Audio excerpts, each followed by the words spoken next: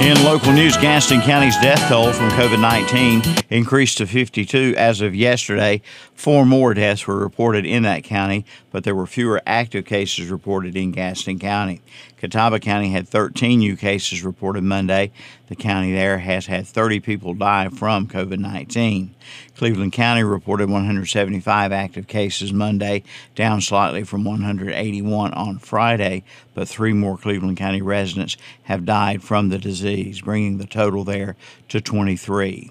Lincoln County's next update will be this afternoon. However, Lincoln did release some data yesterday. 60% of Lincoln County cases of COVID-19 have come from the central Lincoln County area, 27% from eastern Lincoln County, and 13% from western Lincoln County. The largest age group to have COVID-19 in Lincoln County is 25 to 49, with 37% of the cases. As we reported Monday, former Gastonia Police Chief Rodney Allen Parham died Friday. We now know the 65-year-old passed away due to COVID-19 complications, according to his obituary. Parham was born in Gaston County and was chief of police for the city of Gastonia from 2001 until his retirement in 2003. At his 2003 retirement ceremony, Parham said all he ever wanted to be was a policeman, a job that can truly make a difference. Security cameras captured suspects in an SUV opening fire into a Belmont apartment complex early yesterday. No one was hit by the gunfire, but the bullets narrowly missed a child. Police are trying to figure out who pulled the trigger and why. The shooting happened shortly after 1 a.m. on Hawley Avenue. Police said the shooting was a targeted attack. The building that was shot at has 8 townhouse apartments.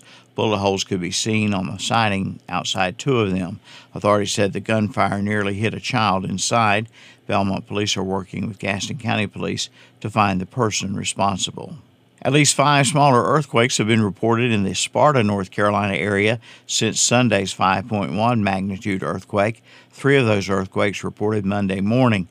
This according to the United States Geological Survey. Before the 5.1 magnitude earthquake, the area had roughly 8 smaller earthquakes starting Saturday, ranging from magnitude 1.8 to magnitude 2.6. Sunday's 5.1 was felt by thousands and is one of the largest earthquakes ever reported in North Carolina. The major quake was reported around 8:07 a.m. Sunday, 2.6 miles away from Sparta, North Carolina. Tonight on the radio at 6:55 p.m., it's the Braves and the Yankees on WCSL, WLON, and WOHS. That's a look at local news. I'm Milton Baker reporting.